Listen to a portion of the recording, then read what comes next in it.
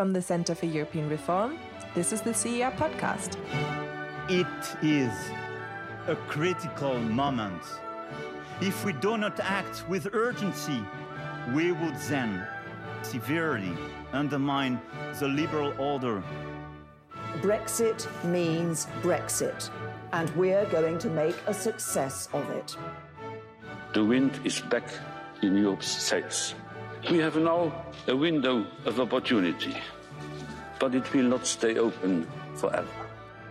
Hello and welcome to the CER's podcast. My name is Camila Mortera Martinez. I'm a senior research fellow based in Brussels and the CER's resident Spanish staff. In this episode, we are going to look back at yesterday's State of the European Union speech. European Commission President Ursula von der Leyen followed a tradition established by José Manuel Barroso in 2010 and laid down her vision for the next 12 months before the European Parliament. Her address was typically long and covered many topics from health to digitalization to LGBTQ rights to the Arctic. But her speech revolved around what she and her team consider their biggest achievement so far, and that is Europe's response to the coronavirus pandemic in the form of the Recovery Fund. She also touched upon a number of hot topics like Brexit, migration, or the Union's response to Belarus civil unrest. So to reflect on all this, I'm joined today by our director, Charles Grant, who is in London. Hello to you, Charles. Hi, Camino. And also by our chief economist, Christian Odenthal, who is in Berlin. Hello, Christian.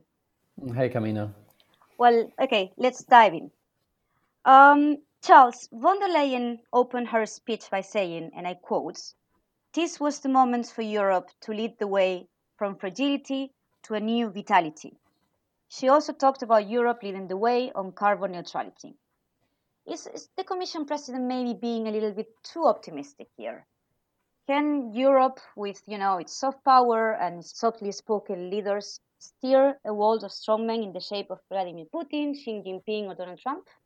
Well, she did say quite a lot about foreign policy in her speech, and she's not very happy with the way the world is going, all these strongmen you referred to who don't like the EU very much.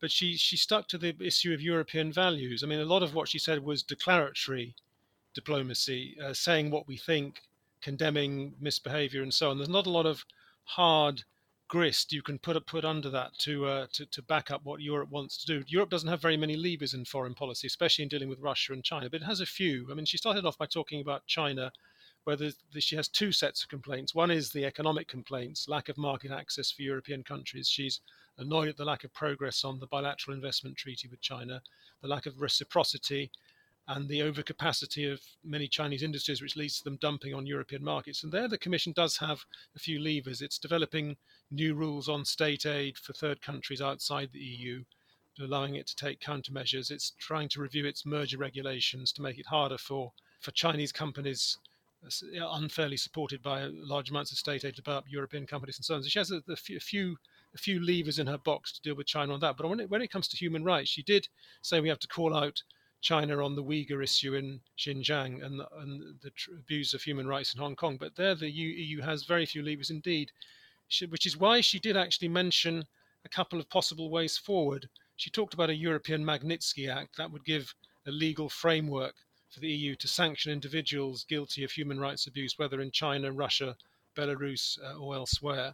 And she also was quite interested in the idea of qualified majority voting on foreign policy, at least when it comes to human rights and sanctions policy.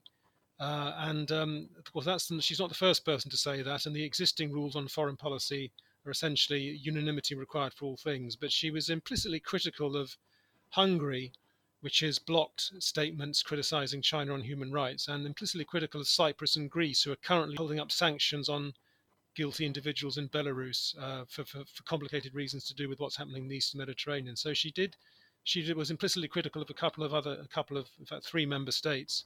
And I think, of course, QMV, qualified majority voting, could come into foreign policy without a revision of the treaties, but you'd need to use what's called a passerelle clause in the Lisbon Treaty, which would require unanimity to activate it. So there's a kind of vicious circle there. I suspect that countries like Hungary and Cyprus might be rather reluctant to allow that use of the passerelle clause, which would introduce majority voting for some parts of foreign policy. But at least she said what she thought on that. Speaking of foreign policy, Charles, von der Leyen spoke very clearly about the European Union's support for Belarusian people. She also took a dig at Vladimir Putin and his alleged penchant for poisoning political rivals. But the European Union has been really slow in imposing sanctions in Belarus. What can the European Union really do, and what do you think it will choose to do? Well, the tragedy of Belarus is the EU has very few levers for influencing events there. It is preparing sanctions on some 17 individuals most guilty of electoral fraud and human rights abuse. As I said a moment ago, these are being held up by Cyprus and Greece because they want sanctions against Turkey, which have not yet happened for another part of the world, the Eastern Mediterranean. But the EU is reluctant to take economic sanctions against Belarus because it worries that they would hurt the people themselves rather than just the bad guys who are doing bad things to and abusing human rights. So the EU has been a bit slow on Belarus. And I think it raises a bit, the trouble is when other countries abuse human rights, there's not a lot the EU can do except for target the individuals concerned. And as I said, the Magnitsky Act that is being prepared may allow it to do so rather better than it does at the moment.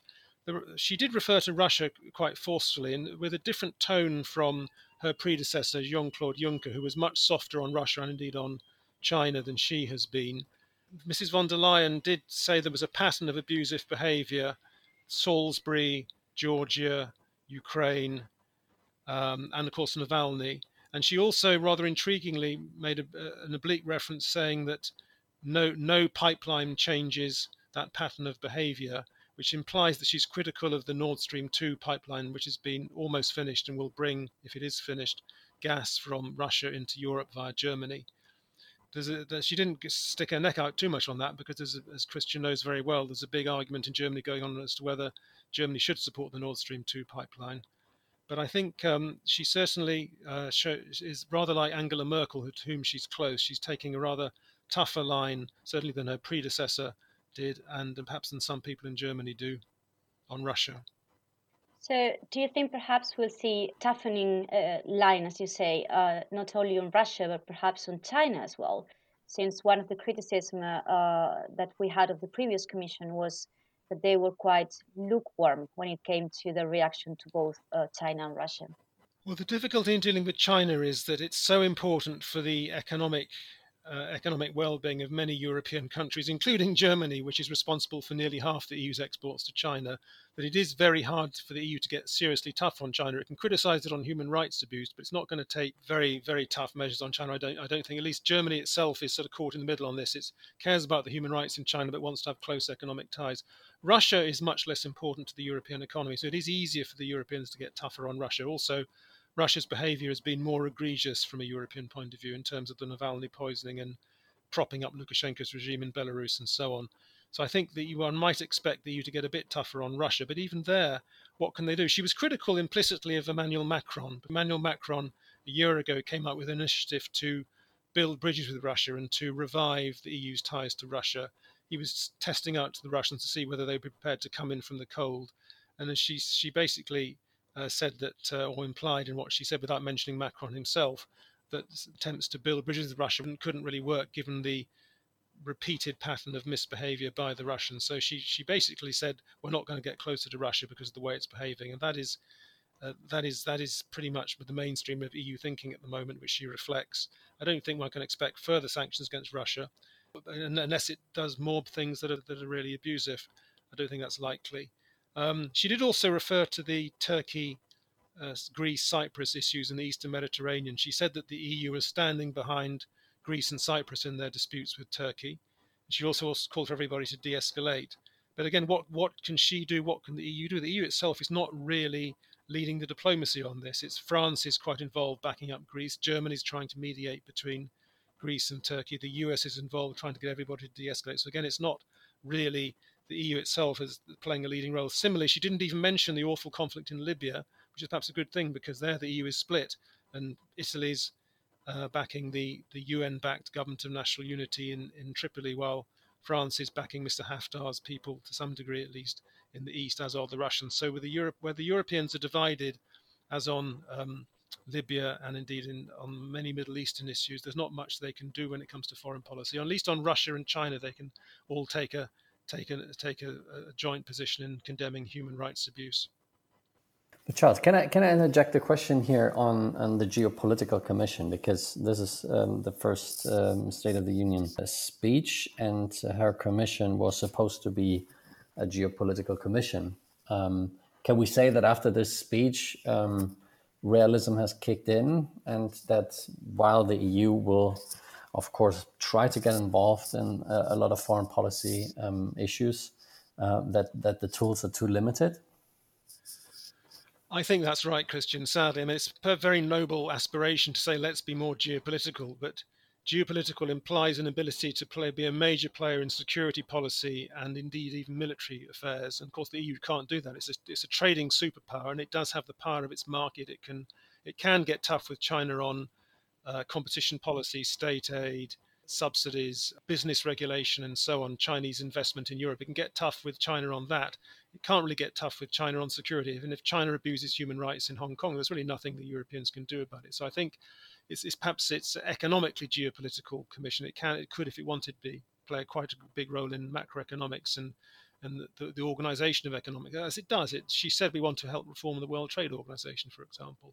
But when it comes to the power play with people like Putin and Xi Jinping and indeed Donald Trump, there's not a lot the EU itself can do, because it's a military pygmy and an economic superpower. And I think that's the reality, which is she implicitly recognized in her speech. She wasn't offering to, or claiming she could solve many of these problems herself. The member states obviously can, and France and Germany are military powers in their own right, as is Italy and some other countries.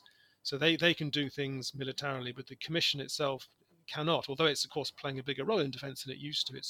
It's now taking a close interest in the European Defence Fund that's being established, for example, and is trying to do more in defence procurement and defence technology, which is fine, but not in terms of actually deploying force or influencing or being a major geopolitical influencer. I think that's a step too far for the time being. Okay, so let's go to a topic where the European Union is actually trying to leverage its trade superpowers, and that's, as you might have been expected, Brexit. And I'm sorry, I know that we have to talk about Brexit, even though von der Leyen herself did not talk much about it. She did go as far as quoting both Margaret Thatcher and John Hume, which for me was quite remarkable. But she did so in order to highlight that, the UK has never been one for breaching international law, and she wanted to highlight the statesmanship of its leader in the past. So my question to you, Charles, is trust in between the European Union and the UK beyond repair? Trust has been greatly damaged by the British government's recent initiative to put forward an internal market bill which effectively allows it to overrule or disregard parts of the withdrawal agreement, the treaty it signed with the EU not more than a few months ago.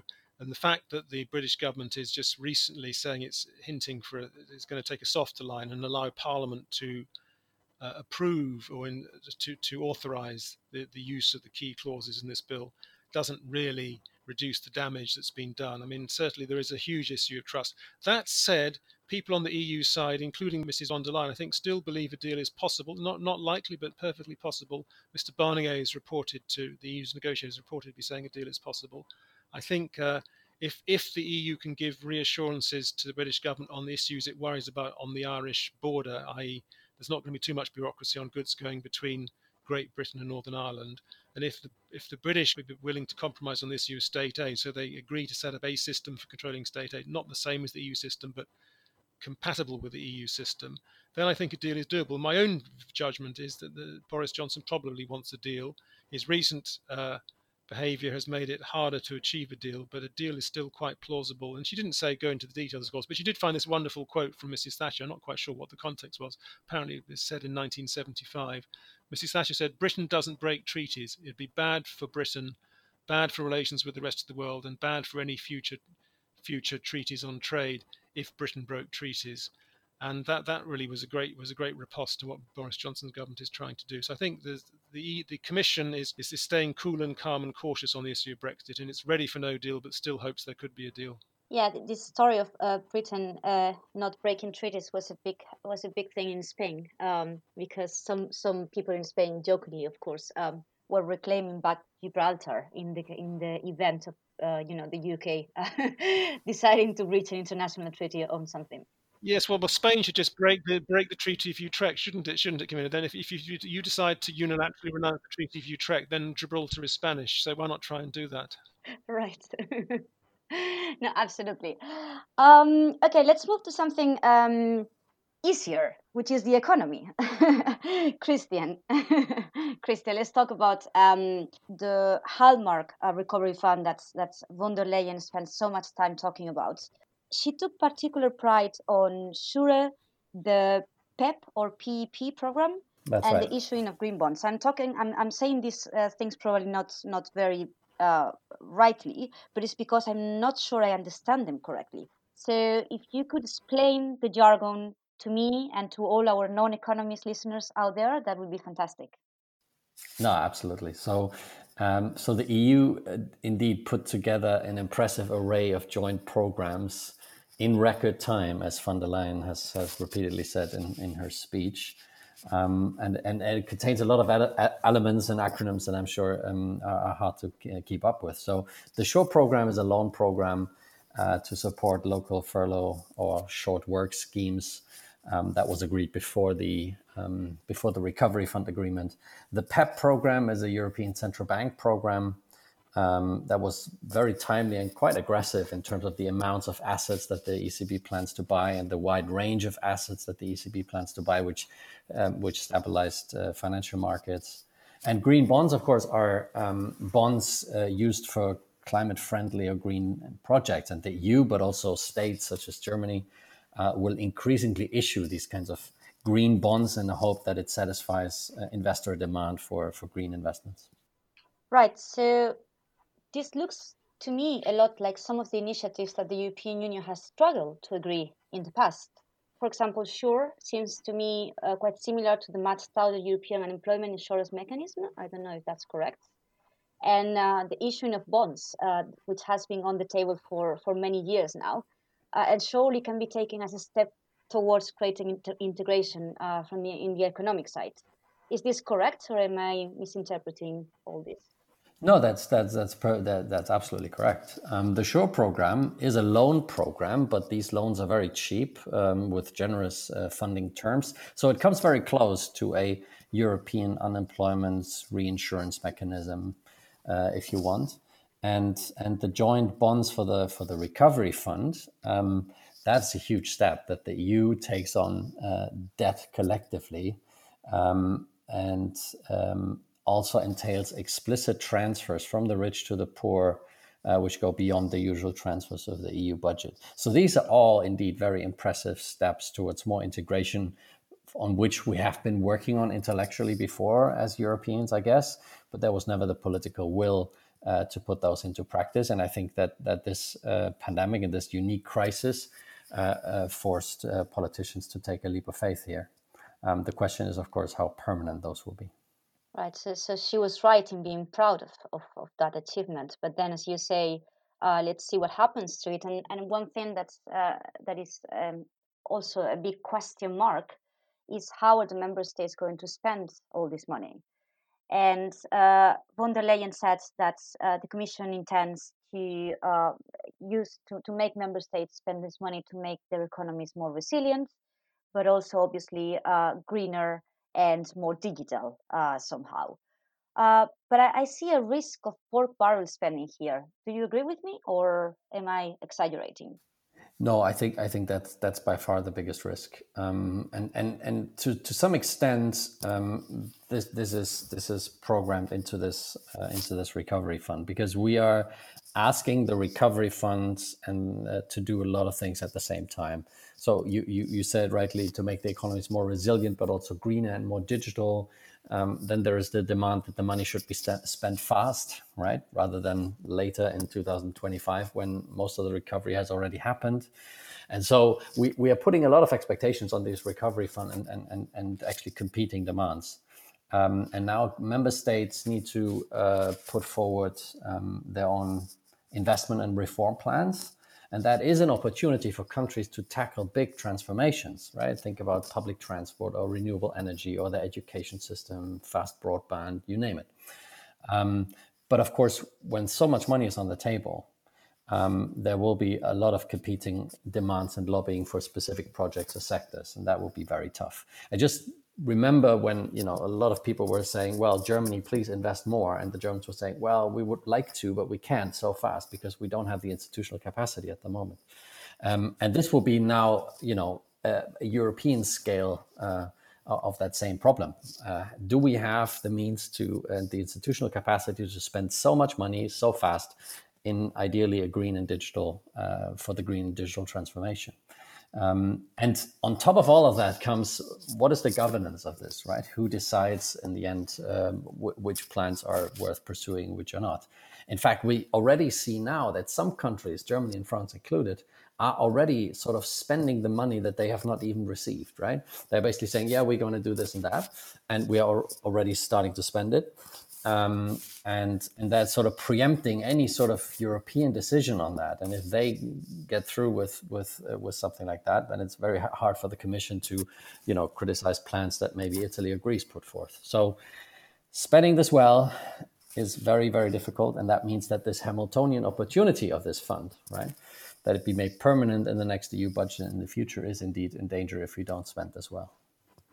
If I could step in for a minute, Christian, it's one of the most important messages I think Mrs. von der Leyen was trying to get across is that, as you rightly say, a lot of the fund has to be spent on green issues. She said she wants 37% of the money of the recovery fund spent on the European Green Deal, and she wants 30% of the money to be raised through bond issues to be in the form of green bonds. She's also talking a lot about border carbon adjustment mechanisms to ensure that that we don't export our pollution to other countries and other parts of the world.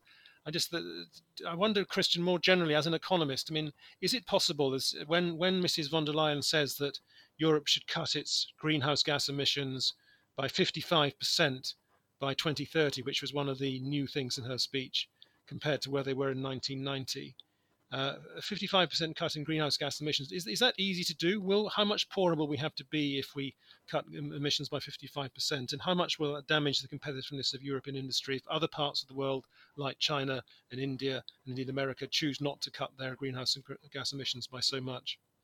So it's a tricky question. I think if we look at the past decades, we can see that we are getting richer while lowering the amount of carbon that we emit per unit of GDP that we produce. So it is quite perfectly possible to become richer over time while at the same time reducing your carbon footprint.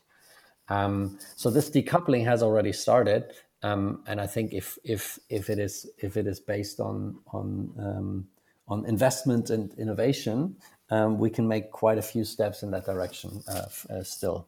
55% until 2030 is quite ambitious, and we are not on track for this target. So there must be a lot of additional efforts to reduce carbon emissions. I think one of the most important aspects politically, internally, is to make sure that this transition is a just transition, and that the poorer parts of the population are not paying the price and are not taking the hardest hit.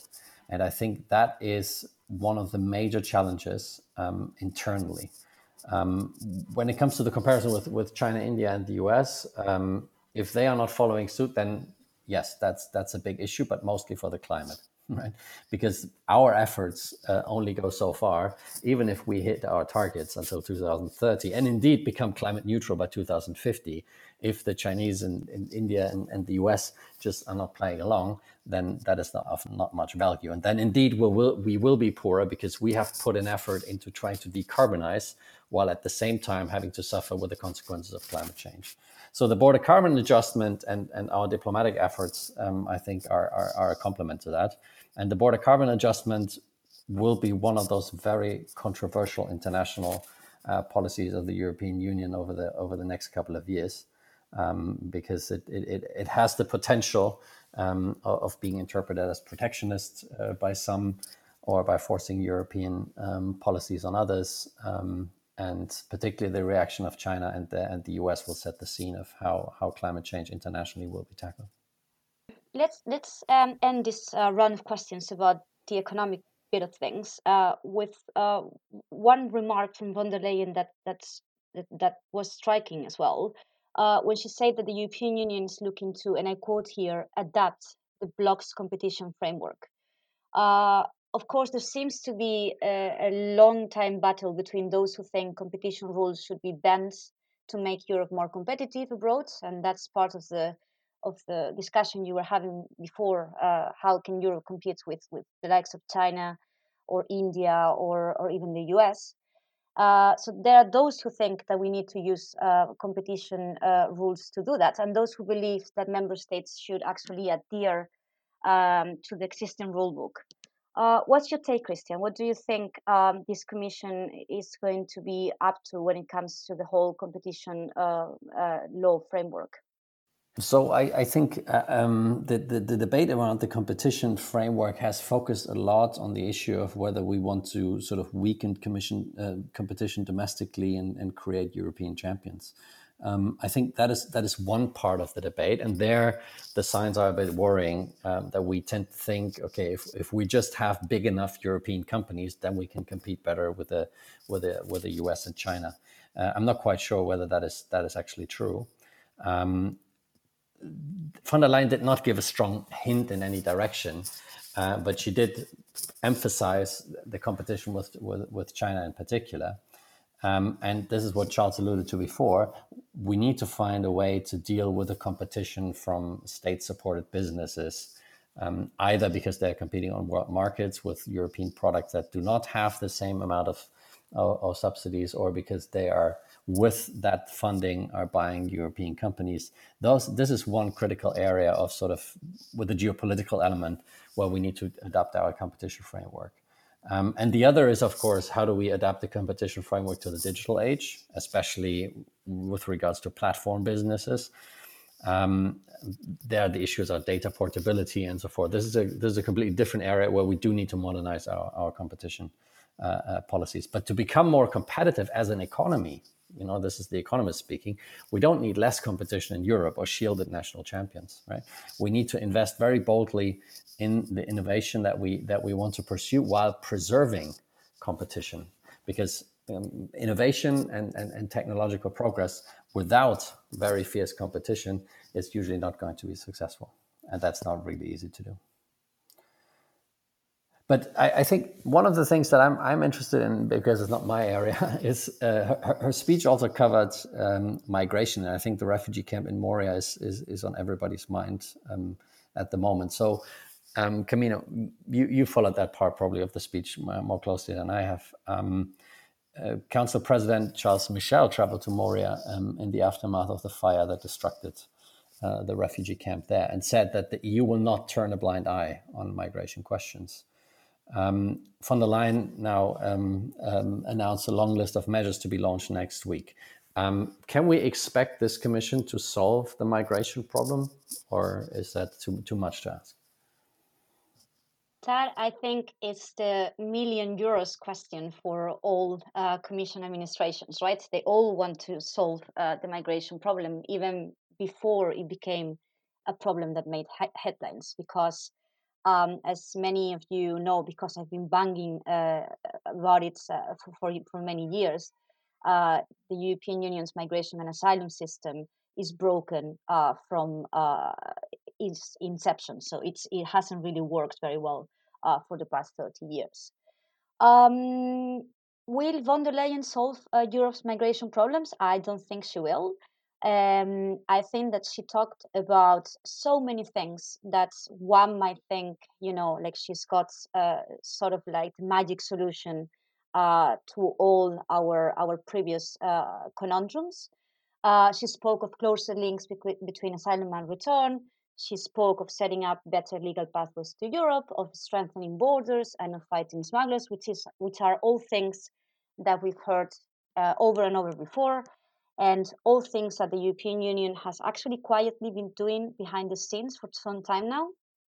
But she didn't speak about what to me is the biggest hurdles that's European Union sort of migration and especially asylum policies have, which is Dublin regulation that, as you know, establishes that the country of first arrival is the country responsible for the application of asylum seekers. This has been the major problem that we've seen ever since 2015. And this is part of the reason why we have so many migrants and refugees or refugees to be stranded in Greece and at a lesser extent in Italy as well. And I've seen actually interestingly talks about von der Leyen wanting to tear down the entire regulation and replace it with something similar uh, to what we call the Bulgarian Compromise, which is basically, to summarize it, is basically take refugees in or pay for it. I've seen reports of that, and obviously this is a whole very much hotly anticipated because we have the new migration pact coming up next week. As much as I think that the Bulgarian Compromise was something of a realistic solution or of a realistic way out for some of the problems because it had something for everybody, I remain skeptical because if the politics don't change, and they haven't changed, and in my view they won't change, it's hard to see how the policies will. There was one interesting reference in her speech to Schengen, in that she connected it to not just with migration and refugees as we're used to from at least even economists and non-experts on migration on refugees, but this time she seemed to connect Schengen also with the single market. Did I get this right? What was the reference there? Can you explain what that connection was supposed to be? No, absolutely. I think she did an amazing thing in reminding people that, when we talk about Schengen, we talk about passport-free travel. And when we talk about free movement of persons or free movement of workers, we are talking about the single market. And both are connected, but they are not the same thing. And I think that's interesting and that's important because the previous commission kept on talking about going back to Schengen and all the problems that Schengen had when we had the terrorist attacks and we had several member states closing their borders, and same goes for the refugee crisis. Everybody was sort of like foretelling Schengen's demise. And as we've seen, Schengen itself is quite resilient. So we still have a passport-free area. We still can travel, and some of the things that like happen were perfectly in line with what the Schengen's border code, so the law governing Schengen sort of allows for. Now, what we saw during the pandemic was a complete different story. It was not about closing borders for security or urgent reasons like that, but it was more about not allowing people to enter your country. And that's not a question of, checking a passport, yes or no. It's a question of you coming from Spain or you coming from Italy or you coming from Germany. You cannot enter my territory. And that is a much wider question on, has the European Union,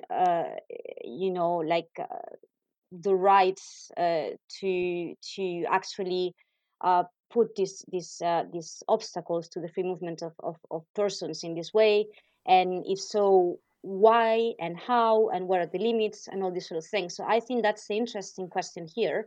And besides the fact that Schengen might have been used a bit in a incorrect way during the pandemic.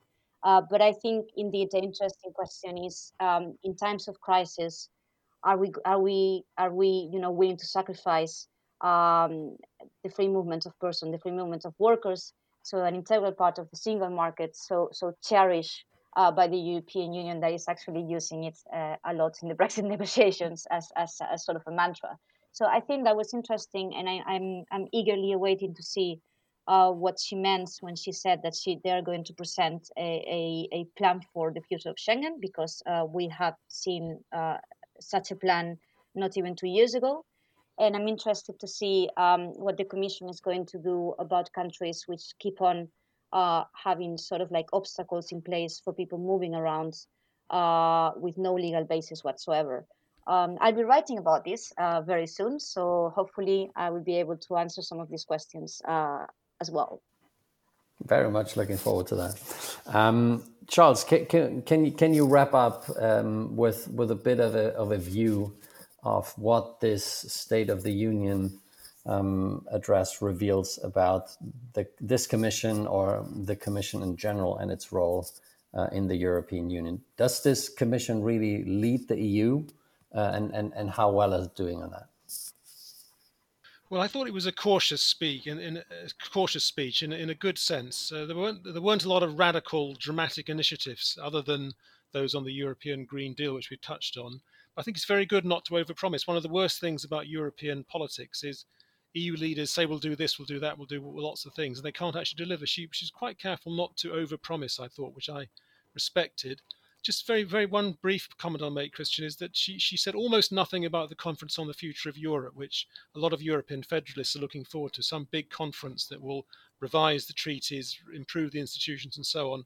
The European Parliament, to which she spoke when she delivered the address, is very keen on the Conference on the Future of Europe. The Commission, less so. Most member states, France accepted, less so. And she didn't really talk about it at all, except there was just one brief reference to the Conference on the Future of Europe when she said the EU needed more powers on health policy, which is fine, but she's not making the Conference on the Future of Europe her priority. I think she's got other more practical issues she wants to focus on. I think overall it was a confident performance. She's been bolstered by the fact she had a lot of success with the Recovery Fund, which we've discussed. This was an effort put together by the European Commission leading, but also France and Germany played a crucial role getting together to push ahead with the Recovery Fund. And I think this shows that when France and Germany work together, and they work together with the Commission, that you can achieve quite a lot, and it can lead. And I think this was a great example this year we've seen of Commission leadership on the Recovery Fund and the EU budget, backed up by France and Germany playing a very important role, which has actually healed the rift that was growing up earlier this year between the North and the South. I mean, there were quite dangerous rifts growing up between the Germans and the Dutch, who were unwilling to have any element of a transfer union, and the Italians and the Greeks and other Southerners who wanted elements of a transfer union. And the creation of the Recovery Fund has essentially healed that rift, for now at least, in a rather impressive way, and given the Commission a lot of self-confidence. I think I'm reminded of the time when I was a journalist in Brussels 30 years ago, when Delors was in his heyday. And then Delors got the plan for the euro going, and that worked because Delors led, France and Germany backed him, and France and Germany worked together very well. That was the time of Helmut Kohl in Germany and François Mitterrand in France. And that trio of Delors, Mitterrand and Kohl got things moving, and Europe went forward, and the Commission mattered. And we've seen that a bit again this year with the combination of Macron, Merkel and von der Leyen. Of course, Mrs. Merkel won't be around for more than another year. But nevertheless, if France and Germany and the Commission can work together, then the EU can achieve quite a lot. Perhaps that's a slightly optimistic note to finish on. Thank you very much, Charles. One of the things we didn't cover was the European Bauhaus, but I don't think we have the expertise in-house, but I'm looking forward to seeing what comes out of that.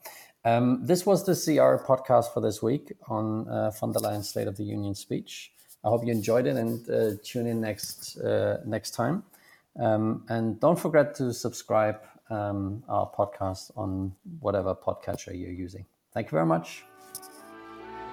Thank you for listening to the CER podcast. If you have any feedback for us or want to leave suggestions for a future episode, then you can find us on Twitter at CER_EU.